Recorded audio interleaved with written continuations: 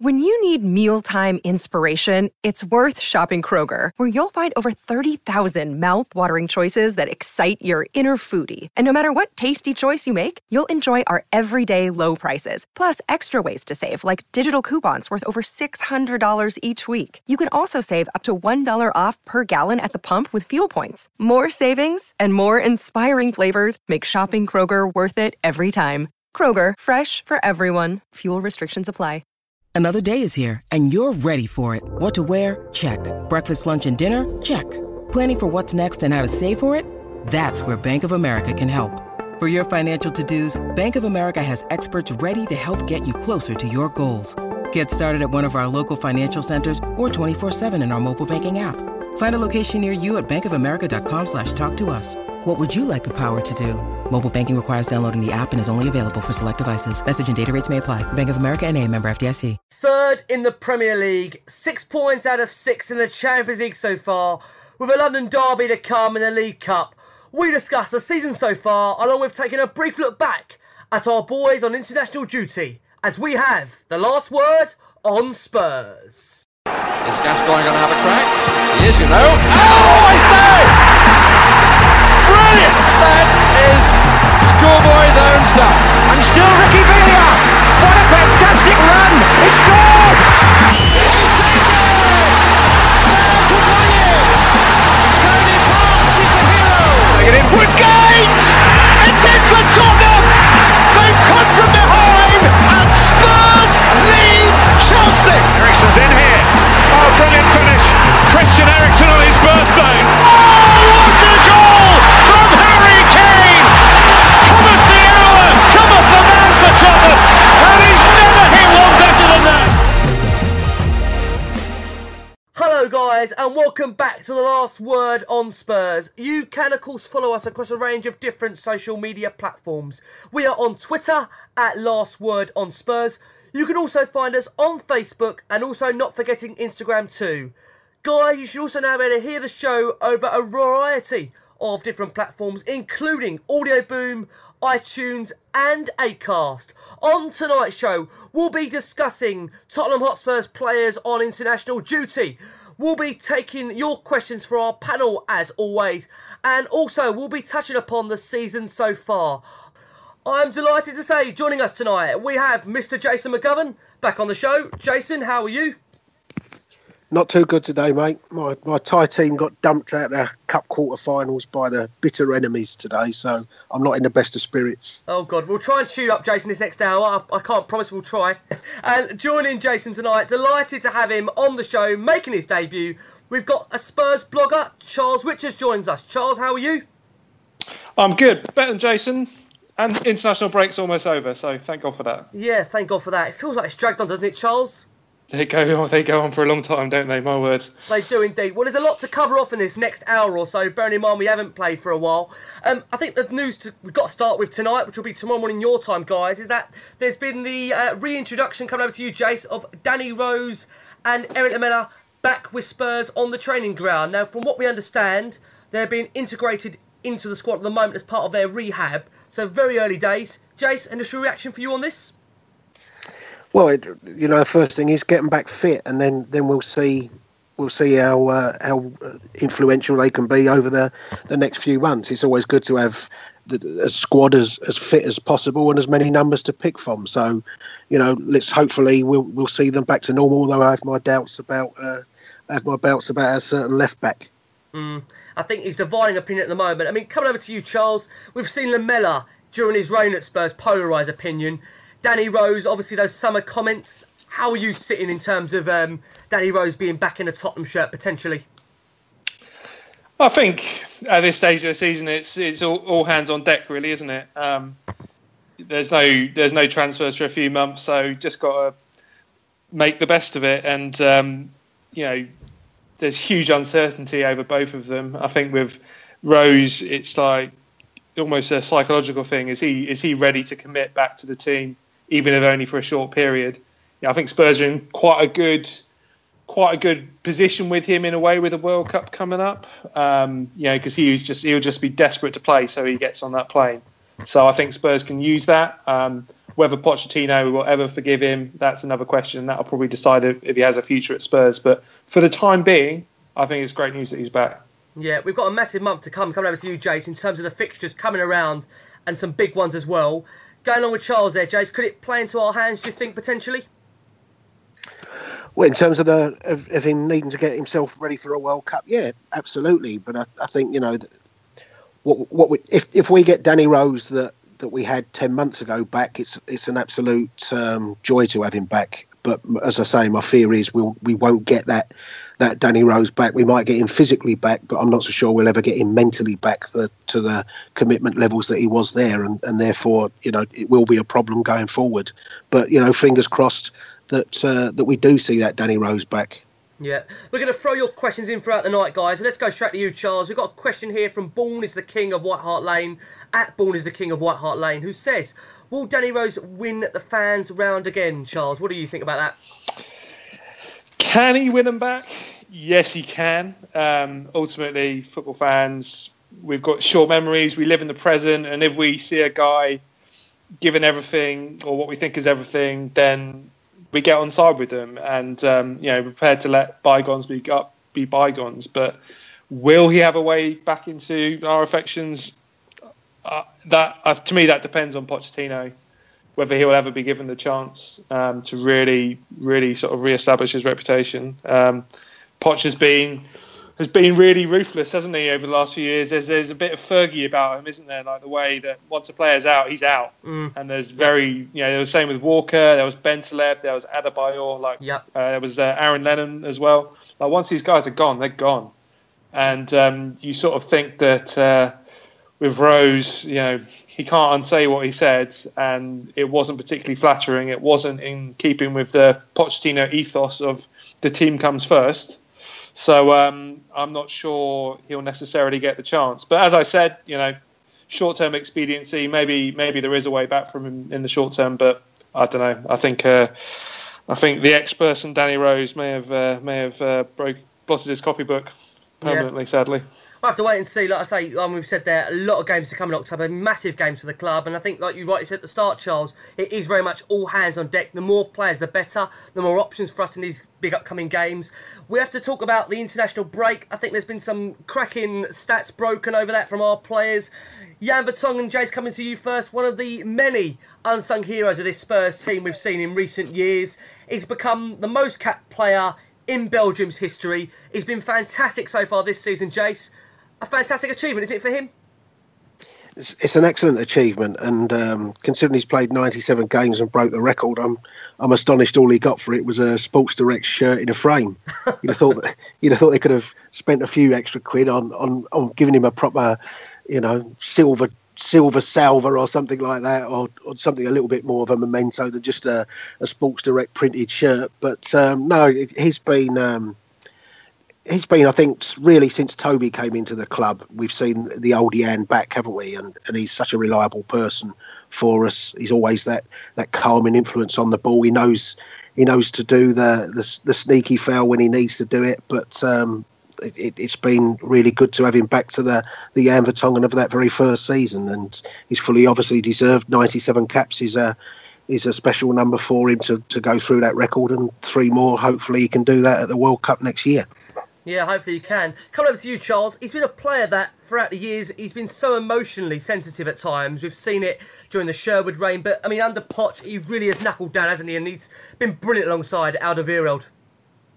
I think, probably of all the players, his reputation suffered the most under Sherwood. Like, he's not someone who, he seems a bit prickly almost, like in his character. Like, he doesn't really hide his emotions particularly. And personally, I find that quite endearing, but, like, when it was going badly, he sort of let it show. He didn't just sort of go all silent like Christian Eriksen, for example, or Hugo. He let it show, and I think it took him a year or so to sort of start playing with a smile again, really. And but he stuck at it, and I think obviously once Toby came in, it made all the difference to him.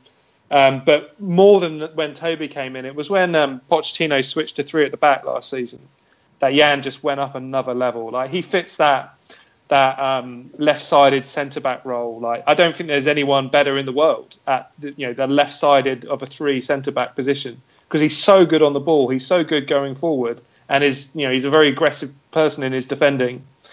And I just think we're probably seeing the best, certainly of my lifetime as a Spurs fan, sort of going back to sort of 1990. I think we're probably seeing the best centre back pairing or centre back trio now that I've ever seen, and I think we should savour Jan even more than maybe we already do.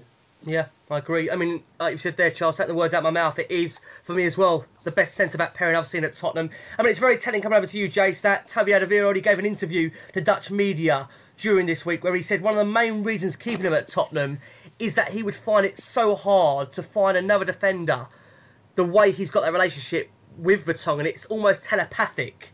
I have to just ask you, Jace, very quickly, during that interview he did give this week, he also did make a point of saying that the club are yet to offer him an improved contract. There seems to be a number of clubs potentially sniffing around him. He mentioned about 7 or 8, according to his agent. Is that still a worry for you, Jace, this Alderweireld contract situation, which seems to be lingering on now? Doesn't seem to be resolved either way at the moment. The later it gets left, the more of a concern it becomes. And maybe Toby's the first one that's really pushing for us to break that wage barrier. I think between now and I think the next international break's about November the 10th, 12th, something like that. I think, from Pochettino's comments, we may, when the transfer window shut, it wouldn't surprise me if we see a couple of new deals come out over the next few weeks, and fingers crossed one of those will be for him. But I think his one will set the new benchmark for the wage scale for Tottenham. So it'll be interesting to do it. And until then, it is, yes, without a doubt, it's a concern. Yeah, Charles, you got alongside that concern for you? I agree, absolutely.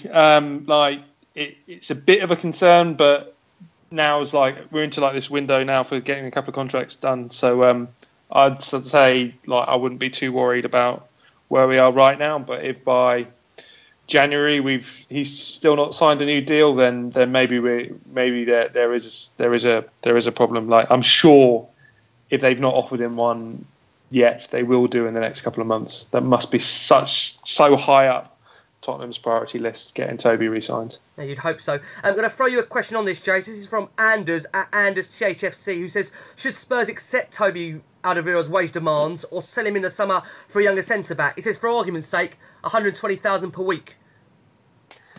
Well, I think I went back earlier and said, first of all, we don't know what those wage demands are. But if it's £125,000 a week and it's a 4-year deal, then that would be one thing. But it's all right to say pay them what they want, and should we give into it? But until you know what those, who's to say he's not asking for a 6 or 7 year contract? No, of course, yeah.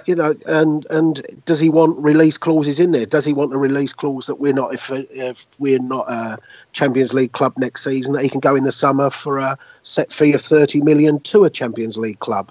And maybe they're the types of things that are holding the deal up, rather than the basic wage structure. We just don't know. If somebody said to me, is Toby worth 125 grand a week, on the surface of it, in today's modern contract world, absolutely he is. But of course, what we do know with Tottenham, that as soon as you go pay Toby 125, then you have to pay Kane 150, then you have to pay Ali 130, then you have to bring Eric Dyer up, then you have to bring, you're bringing 7 or 8 players up, and it's whether Tottenham can afford to do that for 8 players all in one go.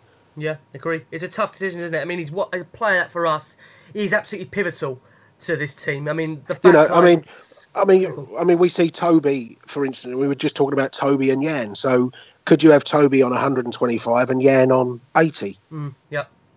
And then if Jan goes up, then what does that do to, like I say, to every position? What does Hugo do then as the captain of the club? So that's the problem. If you just take a one-off, is Toby worth 125 grand a week? Absolutely he is. But it's not as simple as one person being rewarded on a contract like that. Yeah, I think potentially, Jace, I think we spoke about this before when Charles here as well, we might be reaching a crossroads as such where we might have to, it's beyond doubt, review the wage structure, because I'm going to bring on to another guy that this week again has been hitting all the headlines. Harry Kane, delighted to say it's all for the right reasons. He has been nominated for the Ballon d'Or. Shortlisted for that. He's only one of 5 Premier League players to be shortlisted for that. Again, was the shining light for England in, again, 2 mediocre performances. Charles, just getting your initial reaction to that. With regards to Kane being nominated for this prestigious award, is this maybe potential proof that he doesn't necessarily have to look to go elsewhere to be up for these nominations? Yeah, I just think like whenever like the greatness of Harry Kane gets talked about outside of like pure Spurs podcasts, like it becomes by default, the final question is, can Spurs keep him? And I find it incredibly boring because like it's a question without an answer, and it's kind of patronising towards Spurs, and it doesn't take into account the incredible progress that has been made by the club in the last couple of years. As you say, the fact that he's on the Ballon d'Or list shows that he is being recognised amongst the best in the world.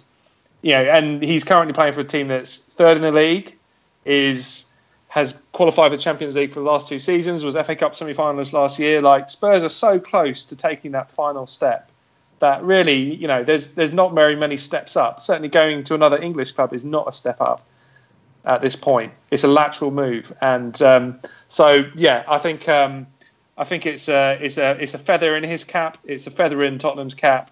But he's only nominated. What is it? 50 people on the shortlist. It's not a very short list, is it? I look forward to him actually winning it in a couple of years when he wins the Champions League for Spurs. Oh, from your mouth, Charles, to God's ears, I think that would be superb. Jay's going to come over to you just on Harry Kane, the international break. It's 7 goals in 6 games and 12 overall for England. Jace, if he stays injury-free, can he go on to break Rooney's record? I could definitely go on to break that if he stays injury-free, without a doubt.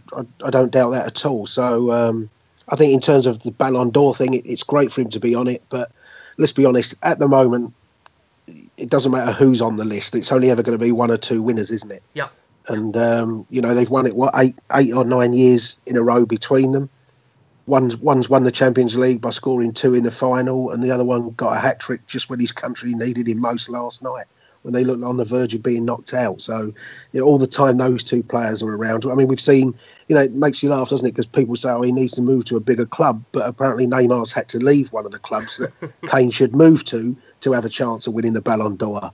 So, and I'm not so sure Harry Kane is the type of person that sees, my ambitions to win the Ballon d'Or. I think there's a lot more trophies that he wants to win. And then by winning those other trophies, that then gives you a route to go and win the Ballon d'Or. Yeah. I mean, just to put some more context behind that nomination, 33 games, 38 goals, 6 hat-tricks. In terms of international duty, he's the first man to score in each of his first 4 internationals as captain of his country. And obviously, he's still waiting to find out if he's going to be the captain of England full-time. I mean, I would be astonished if he isn't. Charles, he's one of the only very few players for me, and doesn't seem to go hiding an England shirt. He seems to be able to take his club form into an international form. Should he be England's captain full-time, in your opinion, Charles? Definitely, I think the choice is between him and Jordan Henderson. So if Southgate chooses Jordan Henderson, just shoot me now, will you? Well, actually, to be honest, the guy that isn't in, never gets mentioned for England captain, but who I think is every inch the leader that Harry Kane is, and is just as crucial to the shape of the team, and is an absolute shoe-in, and has proven himself to be incredibly durable, and is very likely to be on the plane to Russia, is Eric Dyer. And I think it's a shame that no one's talking about him as a potential England captain. I think he's got absolutely every attribute that we could possibly want in an England captain. And if that allowed Harry Kane to maybe focus a bit more on Spurs rather than have all the bullshit that comes with being England captain, I'd be pretty happy with that. Well, tell us what you think about this one then, Charles, about Eric Dyer. So I had a question from Joe Murphy O'Connor, who says, everyone fit, does Eric Dyer get into the first team of Tottenham? A versatile, important player, but not a starter with everyone.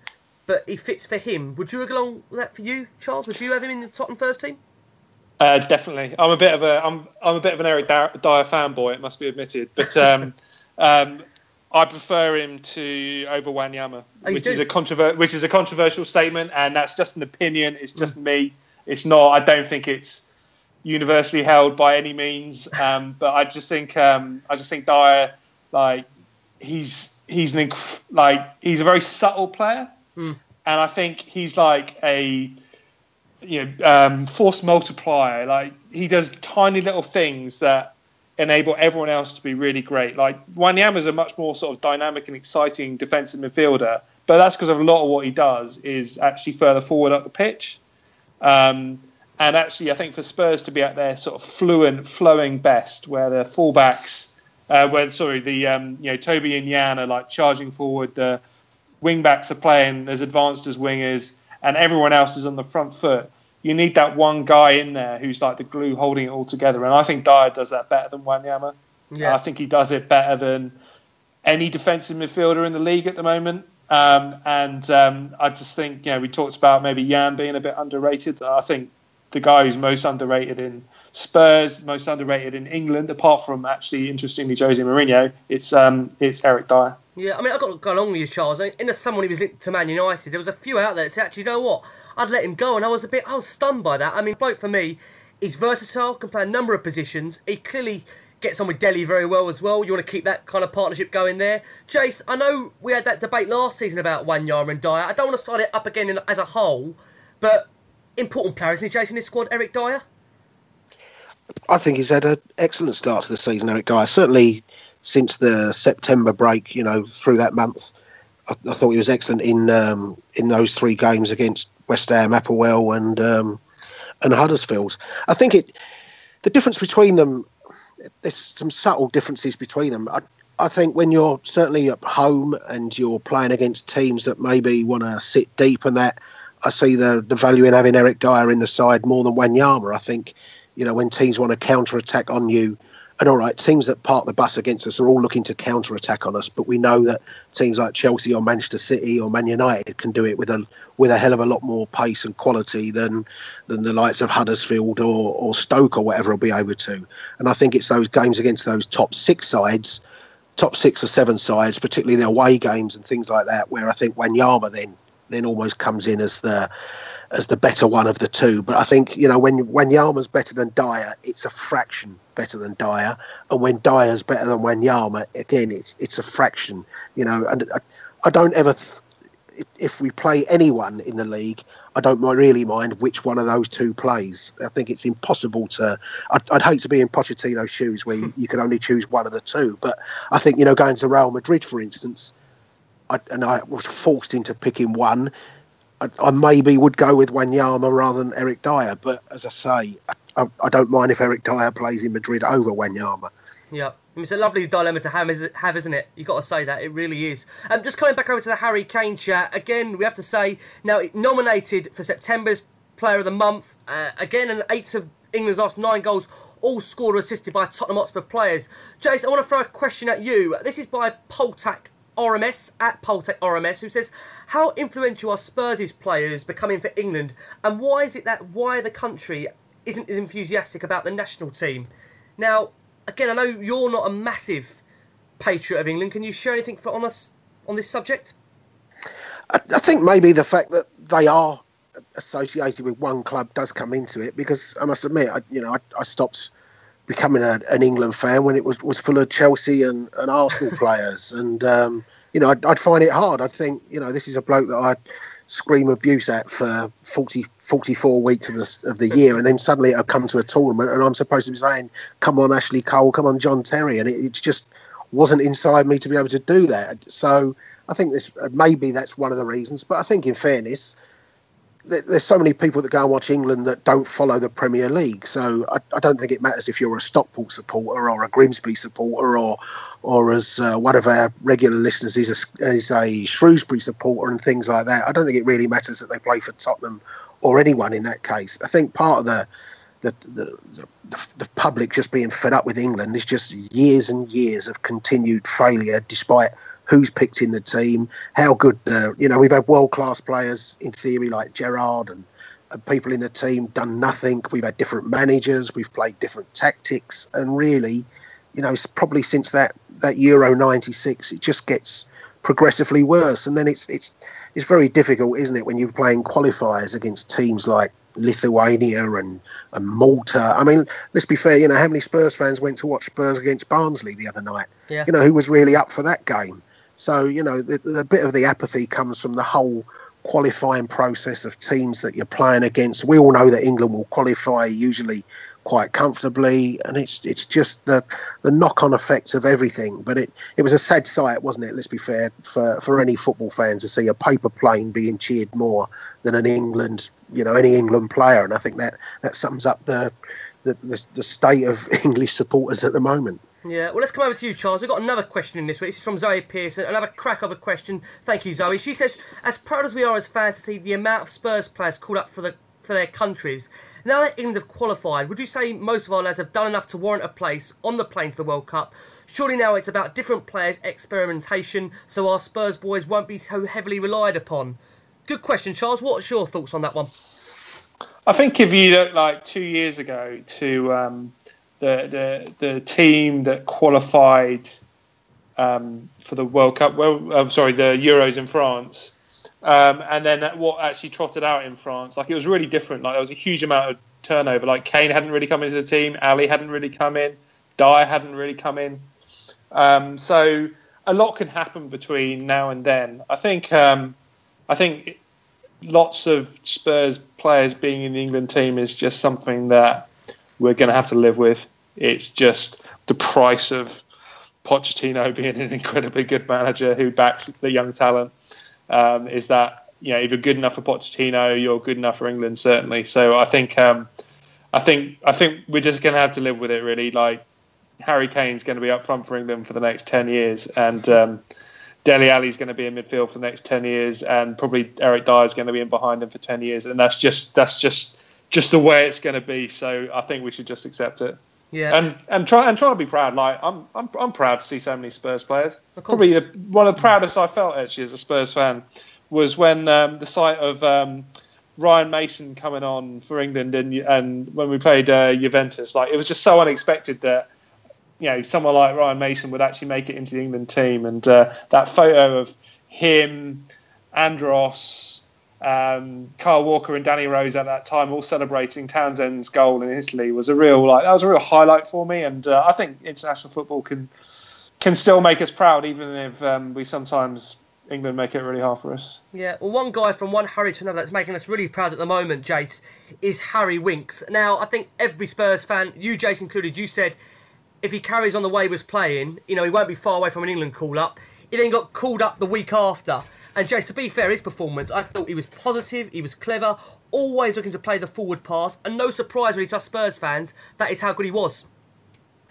Well, in fairness, I only saw the second half of the game on Sunday, and then brief highlights of the first half, and he looked England's best player for sure. But if I take the Spurs hat off and put an England hat on, I'd still look at that and think, yes, he was the best player, but much like Moussa Sissoko this year, was he partly the best player because just of the standard he was compared to against? I mean, did he really do anything? Let's be honest. And you're right. I mean, I said I can see Walker going, and I think Winks going, and I think he does deserve his place. But did he do anything in that game that really got you off your chair and thought, wow, what a brilliant bit of football?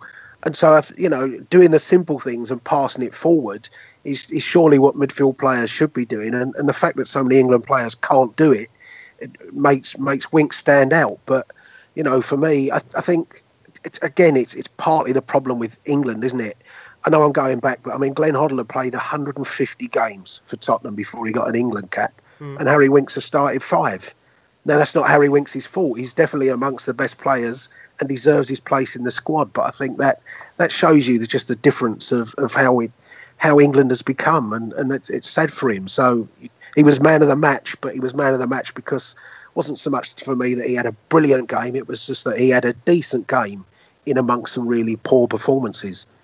Charles, come over to you. For me, he seems to be one of those very few England players that wants to actually find a white shirt and also wants to pass forward. I think that's the most refreshing thing to see, that he didn't hide, he got on with it, and, got to give the guys credit. He stood up where, many may have doubted his quality, his ability. He looked decent amongst, I think what Jay said is, two very average top sides on the basis of it.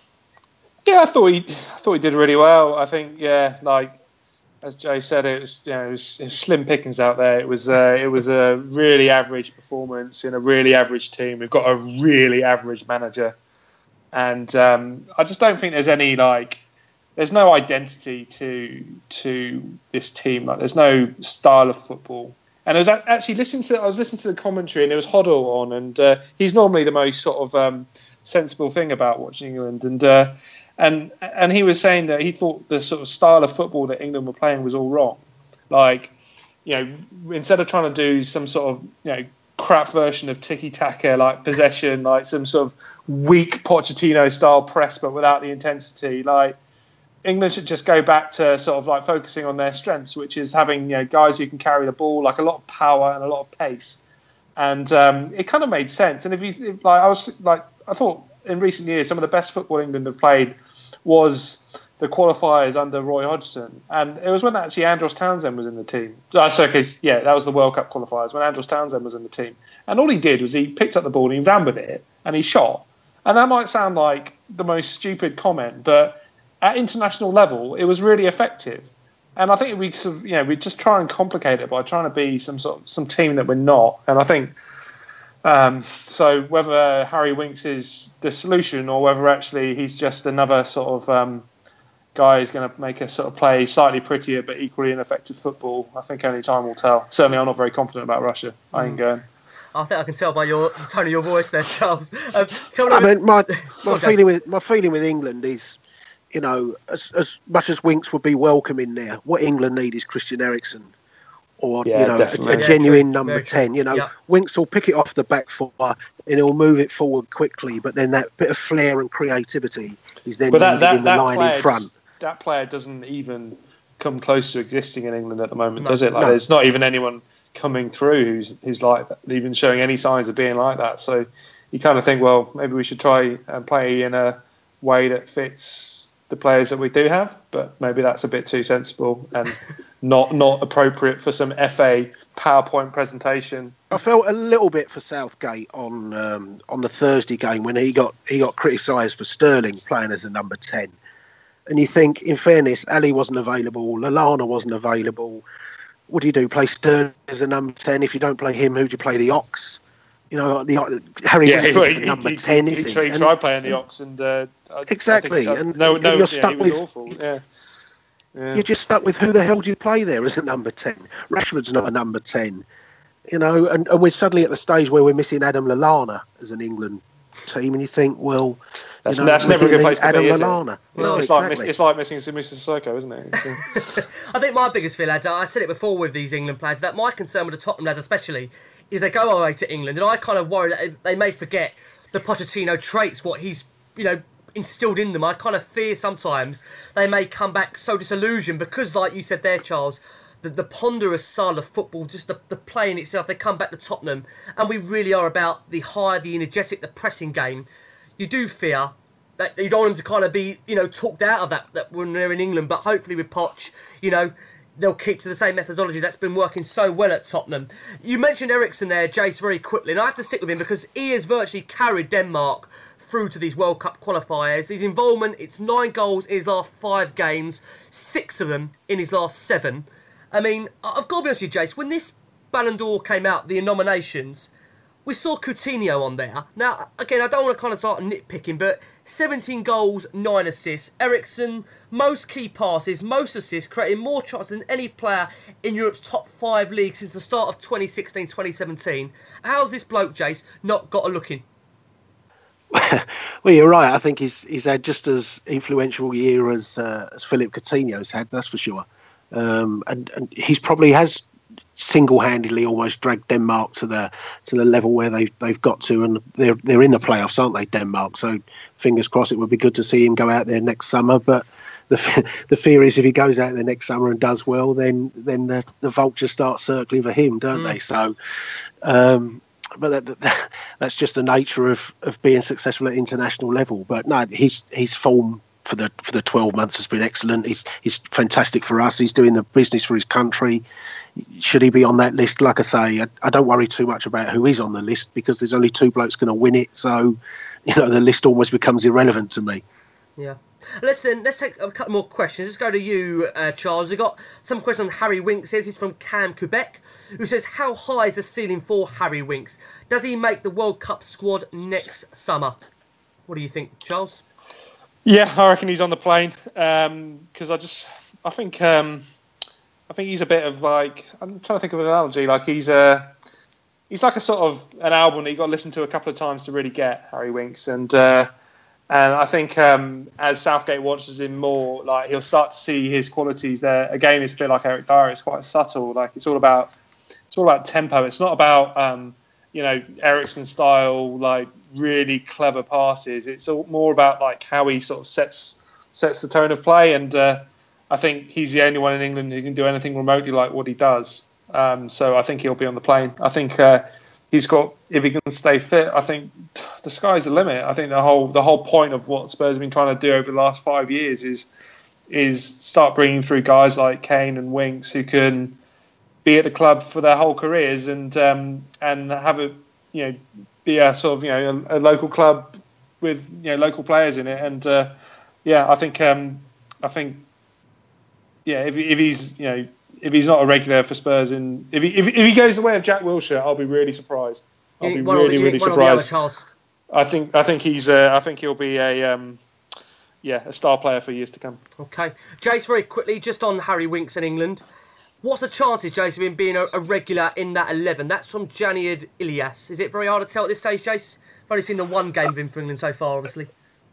Too hard to tell. I think the choice is, does he get on the plane? It really comes down to him or Wilshere. If Wilshere is fit by then and playing regularly, does that get him into the mix? If not, and I'd still pick probably Winks over the top. But getting into the 11, I would think that when England get to a World Cup, that the fear in one of those two two positions in front of that back four will then be, when we're playing the better sides, is there'll be a lot more focus on what they can do defensively. And I think for Winks at the moment, we all see the talent that he's got and the abilities that he's got, but I think at that very highest level, and we might see it in the Champions League, there's still a tendency to switch off and let people run in behind him, which is partly experience and all those things. And I think Southgate's view will be, I don't think Jordan Henderson will let somebody run in behind him, so he'll pick Jordan Henderson. That to me would be the wrong way to go, but I think that's the way that England will go. So I think Winks will get on the plane, but I'm not so sure he'll start many games. Okay, fair enough. Thank you for that, Jace. Harry Kane and Harry Winks, incidentally, both after the game hailed Pochettino as the best coach in the world and helped them. He thanked them for helping them break into that England fold. And just to kind of put, again, some stats behind Pochettino's England involvement, he's provided more England players for Tottenham Hotspur, helped massively by himself. He's coached half of the England squad. 11 of them won their first England cap whilst he was in charge. And Winks was the 15th player, a product of Pochettino. And he is going to be also nominated for this September Manager of the Month. So Pochettino at the moment can do no wrong. He is magic, as we already know. And that leads us on nicely, lads, to talk about the season so far. So, Jace, we're October now. If I said to you we'd be third in the Premier League, 6 points out of 6 in the Champions League, into the next round of the League Cup, would you have bitten my hand off for that, Jace? I think I would have done. Our home form's been obviously a concern, and we need to sort that out against Bournemouth. But other than that, I think the 4 away wins and the 6 points in the Champions League would suggest it's been a strong enough start to the season.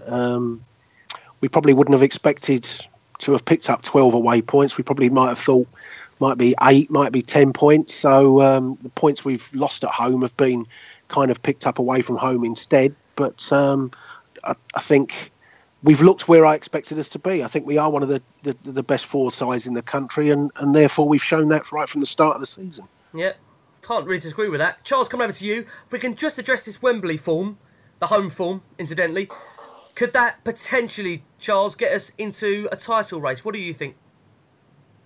Yeah, if we can. I don't see what's stopping us, really. Like, we really should be able to start winning at home. And I just think there's like 2 battles at the top of the league at the moment. I think there's the 2 Manchester clubs, and then there's a battle for the Champions League spots between Chelsea, Arsenal, and probably Liverpool if they sort themselves out. And I think the question for Spurs what we're going to find out over the next month and I think this is probably the most important month of the season. We're going to find out: are Spurs battling with Manchester clubs, or are they battling for Champions League spots?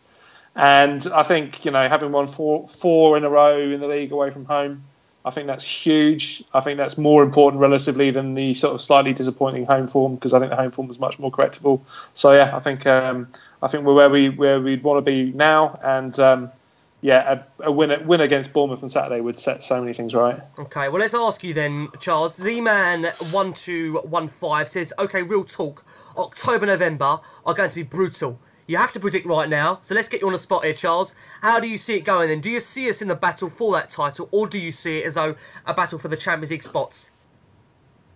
I think I've got a lot of faith in Pochettino, and I think what's made this probably the most intriguing part of this season so far is that we are where we are with quite a few problems. Like we've had injury problems with Lamela out, with Rose out, with Dembele hasn't been fully fit. Wanyama's been out.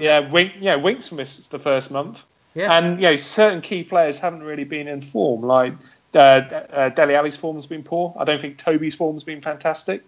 So we are where we are with a lot of scope for improvement. Whereas like Man City, if they keep up what they've been doing, I'll be very surprised and very impressed.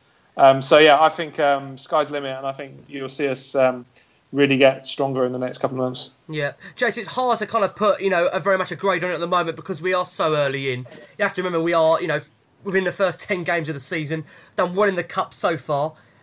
How would you grade it, Jason, if I asked you at the moment out of 10? I'm not sure if I asked you this last week. Well, I think we're probably 7.5 out of 10 overall.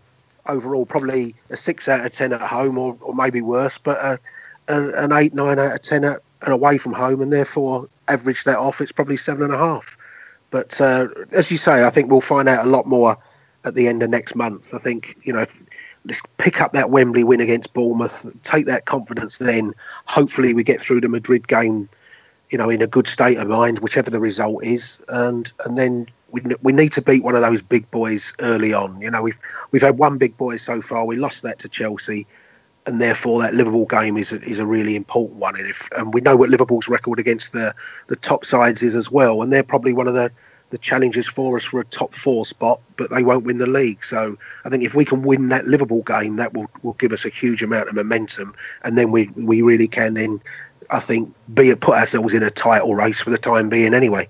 Yeah, I have to ask you, Jace, we did see some rumours this morning coming to the Real Madrid games about Harry Kane. Apparently they're offering us, you've got to laugh about it, Luka Modric, Karim Benzema, in a possible exchange for Harry Kane, which it did make me chuckle at the time. But I think the question here, Jace, really is how many rumours are we going to see between now and that game starting about Harry Kane to Real Madrid? It's just typical, isn't it, the build-up for this? Well, it's a traditional way. I think you'll see it right the way until the second game. And in fairness, I think you'll see it through to January. And then from January, you'll see it right the way through the World Cup. And it will be until, what will be, September, August the 31st of the next transfer window. I think we'll see it every single week until then. But so what you're saying, Jason, they're not going to stop anytime soon? No, it's just, and you get the drip feed of Marker, and that'll be all summer. Tottenham should release him, and you'll get almost the begging pleas, and it will just continue on. I think we just have to accept it's going to be a painful next 10 months ahead until the next summer's transfer window shuts. But it's flattering in a way, Jason. I know we lost Gareth Bale to Madrid, and obviously Modric eventually went there as well, but it is a sign of just how good he's become. And there's no reason, Jace, why he can't, we've said it before, hopefully fulfil all his ambitions in a Spurs shirt, you'd like to think. No, you're right. I mean, it's no surprise that they would want him, and they should want him. Let's be fair, every club around at the moment should want a player like that. So it doesn't surprise me, but I'm still convinced he'll be at Tottenham next season anyway. So, but as I say, it will just drag on and on and on and on and on, all right the way through till then. Yeah, Charles, coming over to you, are you as assured as Jace that he'll be a Tottenham player for many years to come? What do you think? Oh, definitely. If I gave you a number, 266, what does that mean to you? 266. 266. What does that mean to you? Jace, what does it mean to you? Is that Jimmy Greaves' goals? That's it. And if I asked Harry Kane that same question, what does 266 mean to you? He would come back quick as a flash. You think that's Jimmy Greaves' goals? Really? You think that Charles? He honestly wants that record. He wants that record. I'm convinced of it. And I got my calculator out a few months ago and tried to work out like how long it will take Harry Kane if he kept up his sort of goal scoring rate to reach Jimmy Greaves. And obviously it's hypothetical, it's very rough. Of course, but yeah. I came up with what was it? I think it was 4.5 years, 4.5 seasons. If he scores at the current rate, he could break Jimmy Greaves' record. And that was him breaking 266 goals, but before the age of 30, basically. Wow. Was the key takeaway. Incredible. And so if you think, if he can keep banging him over the 5 years, he'll reach the age of 30 and he'll be like the biggest legend the club has probably ever had. And probably if he scores that many goals, by default, he would have, scored goals in Champions League finals, in crucial Premier League games, in FA Cup finals, because ultimately that's all it's about. It's just about scoring goals. And, he may be... There was an interview, David Pleat was on probably BBC like a year or so ago, and he was talking about Harry Kane and what he thought the future would be for Kane, because it was at the time when there was a lot of rumours about Man United wanting to bid. I think it was like 50 million or something quaint for him. And Pleat was like, Harry Kane won't ever go to another English club. The only scenario is, he sort of wins the Champions League for Tottenham, and at the age of 30, he maybe thinks, right, I need to go and broaden my horizons a bit and go off and play for Barcelona for a couple of years. And Pleat's always worth listening to on Spurs, and I thought that made a lot of sense. So for the next 5 years, I'm quite excited to see him bang in 30 goals a season. Okay, we'll hold you to that, Charles, then, yeah? Yeah, just like my Kyle Walker prediction last time I was on a pod with you. Yeah. We won't repeat that, Charles. Don't worry, we won't repeat that. But no, fingers crossed. Like I say, Kane's going to be here for many, many more years to come. Jay's going to throw you a question now. This is from Mark Eady at Mark James Eady, who says, "Who is your surprise performer of the season so far?" He says, "For me, it's easily Ben Davies, although it appears Sanchez seems to be second close to him." Would you go alongside that, Jace? Good question, that one. For me personally, I think the surprise will have been Sanchez, because, as I say, I had, but Ben Davies has been excellent. But I actually thought Ben Davies would be fine. He's I could see at the end of last year he was creating chances. He scored that goal, didn't he, at Hull on the last day, and I thought Ben Davies looked the part to Wolves over the last 6 or 7 weeks of last season. So. Yeah. What Ben Davies has done this year has been excellent, but I haven't been in the least bit surprised by what I've seen from Ben Davies this year. I think Sanchez, when we signed him, was a concern to me. As I said, I think so many of the YouTube clips I'd seen, I wasn't as impressed by everyone else was. So I think his integration into the side and the way that he's played as to me has probably been the biggest surprise personally. But I understand it if everyone else would say Ben Davies. Charles, come over to you. Bit disappointed, isn't it, that Ben Davies isn't going to get a chance at a World Cup? I mean, he's been brilliant for Tottenham. Really unlucky. Yeah, a bit unlucky, but I don't really care about Wales, to be honest. There you go, honest as ever, Charles. Again, we've had a couple of questions in, lads. I know it's ridiculous. The window feels like it's only just shut a couple of weeks ago, but already the rumours are coming. The Ross Barkley rumours are coming. Charles, are you still on the train of Ross Barkley, or are you kind of firmly off it now? What's your thoughts on Ross Barkley? I was never really on the Ross Barkley train, to be honest. I don't think he's that good a footballer, and I don't think he's that much better than maybe Josh Onoma will be. So I'm not hugely enthusiastic. That all said, us Spurs fans, we are conditioned after all these years of Daniel Levy to enjoy a good bargain when we see one, and if we can get Ross Barkley for 15 million and him turning down Chelsea in the process, I could probably get on board with that just about. Yeah. I think what he does have that we don't have much of in the squad at the moment is he's a really good set piece taker, and he's a really good long range shooter, and we maybe lack a little bit of that in the squad. So I can see, maybe it's not totally unarguable, but Yeah. If we get him, we get him. If we don't, we don't. Yeah, Jace, what's your thoughts on it? Because, I mean, if we are still fighting on all four fronts, we are going to need a squad to obviously keep up with this. And, we've seen this season already, we've had a couple of injuries. If we can get him cut price, Jace, are you all chips in for this one? Well, I'm honestly, I definitely a Ross Barkley fan. I understand the reservations lots of people have in his game, but I just think he's the type of player that Pochettino will get hold of, and he'll smooth off all the rough edges in his game. My only fear with Ross Barkley coming in January is that, you know, when you're down to 6 months, the amount of money we'll offer may well only be, you know, 10 million quid or something, and it's whether Everton are prepared to say, oh, let's take 10 million, or just say, you know, to hell with it. Almost let the bloke rot until the summer anyway, and bugger his England dreams up that way, because at the end of the day, they must be pretty bitter that he didn't take the move for 30 million to Chelsea. So, you know, whether there's a danger that Koeman might get fired before January. Anyway. Well, that's the other thing. New Broom comes in and wants Barkley to stay. Exactly, that's the other thing. And a new manager comes in and thinks, okay, Ross, we accept you're going to leave at the end of the summer, probably on a free, but we'll use you for the next 6 months rather than Davy Klassen or something like that. So I wouldn't stick my hand on my heart and say it will definitely happen, but I would like it to happen. I mean, Everton, though, Jay, so they seem to have quite a few number 10s, don't they? The Bartleys, Rooney, Sigurdsson. There's so many players in there. You've got to think, where will he get a game when he's fit?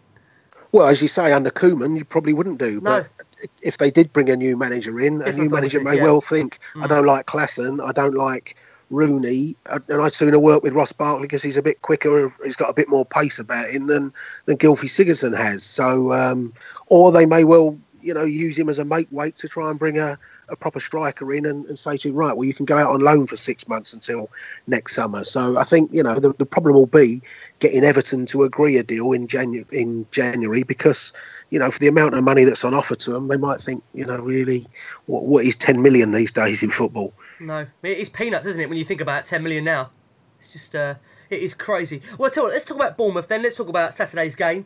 Now, coming over to you, Charles, they've not had the greatest starts to the season, to say the least. They're 19th in the league, 4 points from opening 7 games. They've lost 5 already, but we have got the Defoe factor potentially coming back to, well, face us. What's your thoughts on the game itself, Charles? Well, if we can't beat Bournemouth at home, we're in real trouble, aren't we? But they look, they've looked really, really poor, haven't they, this season? They've just, if you look at all the players that they've bought in the last couple of seasons, they have wasted so much money. It is extraordinary. And they still seem to be playing with the same group of players that got them promoted a couple of years ago. So, yeah, they look a bit of a mess, to be honest. And, you know, hopefully they don't do what Swansea did, which is somehow summon some sort of defensive cohesion and desire to stick a thumb in our eye. And hopefully they look like the same crap Bournemouth that have appeared in most games this season. Are you confident, though, Charles, we can break them down? Because I remember going into the Swansea game, and because we had that great result against Dortmund, there was such an optimum confidence that we were going to get the result, and we didn't deliver. You know, have we got to start taking these teams really seriously now and just not turning up like we did against Swansea? Maybe a bit more of an arrogant attitude. Think we're going to get the 3 points. We've got to play, haven't we? Yeah, there's no excuse for not winning this game. Like we smashed them. What was the score last season when we played them? I think it's 4-0 at the Lane, wasn't it? I think 4-0. Yeah, and we put 5 past them the season before. Yeah, like we should be taking this team apart. So I think it's not even a case of coming on and saying, "Oh, I'll just settle for a win, any win, get the curse out." No, I want a good win on Saturday. Yeah, I want to really set a marker for the month that's ahead. Yeah, and you feel like we need a big win there, don't we, Charles, in terms of getting this Wembley thing. We talk about this hoodoo or whatever, but we do need to get a big result there just to kind of set us up at this, at home, I'd say, for the season. Yeah. A big 4-0 win or something like that would just end the nonsense for once and for all, and would really set Spurs up beautifully for the bigger challenges that lie ahead. Yeah, I mean, a massive month in store. Jace, coming over to you. Can you see us doing this on Saturday? Because I think me and you at the time when we discussed that Swansea game, we were so full of optimism that we were going to go in and cane them, and it never actually happened, pardon the pun. What do you think, Jace, on Saturday? Can we get this result? Well, I think that the one thing I'd say about Bournemouth on Saturday is, since they've come into the Premier League, they haven't tended to be a side that goes away and tries to park the bus, have they? They've usually played most of their games. They've played with Defoe and what's his name, Josh King up front, and they haven't really shown any intention to go anywhere and try and keep a game tight or anything like that. So, I don't think they'll come with quite the negative mindset that Swansea did. And hopefully, as Chris said, we've scored a 5, a 4, and a 3 against them, and the other game was a 0-0, really scrappy game. So I think from that point of view, we should be able to have chances, and as long as our players all come back in a positive state of mind, I think again the attitude's right, then I think we'll create the chances. It's just a question of making sure we take them, because Begovic is a decent goalkeeper, let's be fair about it, so I'd be surprised if you put 5 or 6 past Begovic, but we should certainly have enough about us to win with a little bit to spare. Yeah, fingers crossed. Coming over back round to you, Charles, just on the game itself, tactics-wise, formation, selection, do you see many changes to that Tottenham starting lineup for you? I wouldn't have thought so.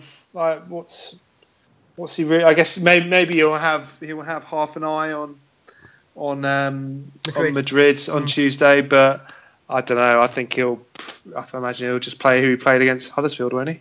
Yeah, you think so? Why would he change it? I don't think there's any real reason to. So yeah, I think same as Huddersfield. I would have thought. Yeah, I think the question at the moment, Jace, coming around to you, is that kind of big dilemma that going into Madrid, you don't want to pick up many injuries. Is there a temptation, Jace, at all to not put out our most strongest team against Bournemouth, or do you think no, we have to win this? Premier League is our bread and butter at the end of the day. Well, it's our bread and butter, and we haven't won at home yet, so we have to win it. And let's be fair. I mean, we'll talk more about Madrid next week, but they're the type of side that you can go out there with your absolute strongest team and get a bloody nose out there, can't you? So, to my mind, if you was going to risk leaving 1 or 2 players out, I'd sooner it be in a game that's going to be almost incredibly difficult to win anyway, rather than one that we should be winning. So I think it's important we get that win against Bournemouth to take into that Liverpool game. And for all those reasons, no, I'd pick the strongest side. I think the only dilemma is such is whether it's Trippier or Aurier at right back on Saturday. Because I'm right in saying, just very quickly, he is back, isn't he, now? The ban has been served with regards to Aurier, so he would be back for Saturday. So again, it's going to be that decision again when it comes to Madrid. Which one do you favour? I mean, you would assume, just bearing in mind the quickness and the pace they play at Madrid, surely you have to play Aurier against Madrid. No offence to Trippier, who's been brilliant this season, I have to say. You would think so, but then can you have somebody rash diving in Madrid? So it's the toss-up between the two, isn't it? I mean, I personally would go for Aurier in Madrid, but the success or anything in Madrid is at the end of the day is not going to be down to our right back. So I think Trippier will play Saturday against Bournemouth, and I think as I say, I think we'll have a little bit of space down the size of them anyway, and it really shouldn't matter too much. No, coming over to you, Charles, very quickly on that. I mean, no one needs reminding the last time we visited Madrid, a certain Mr. Peter Crouch lost his head. What's your thoughts on Aurier very quickly? Early days. Have you got any concern if we did start him in Madrid? Can he handle that big occasion? So yeah, I've got no worries about Aurier. I mean, he's looked a bit sort of over enthusiastic almost in his first few games. He looks fun. Like, he's a fun player to watch with all these like crazy turns and stuff like that. And he's flicks and tricks. Like, he's a lot more fun than I thought he would be. And I think he just needs a few games really just to sort of settle down. And I think we'll probably see him. Probably by Christmas I imagine he will have been very much established as the first choice right back. But maybe for the time being, Trippier gets the nod in the Bernabeu. But I don't know. I like Aurier. I do. I mean, I like him as well. But I have to say, Trippier's attitude, it's just been phenomenal. And hopefully Danny Rose will take note of that attitude from Trippier, because he's been absolutely brilliant all season. Let's get some predictions then for the Bournemouth game. Let's stick with you in, Charles. Let's get your prediction for Saturday. 3-0 Spurs. 3-0. God, we like that. Jace, for you? I'll go the same, I think. 3-0. 3-0, okay. Let's make it a full house. I'll also go 3-0. And Jace, very quick, let's fit this in. You went and saw the ladies play, didn't you, last week? So tell us what that was like. I did. It was a toss-up between watching the ladies' side or England in that Lithuania game. Oh, no-brainer. Good choice there. It wasn't too difficult to choose. And no, it was a very enjoyable day.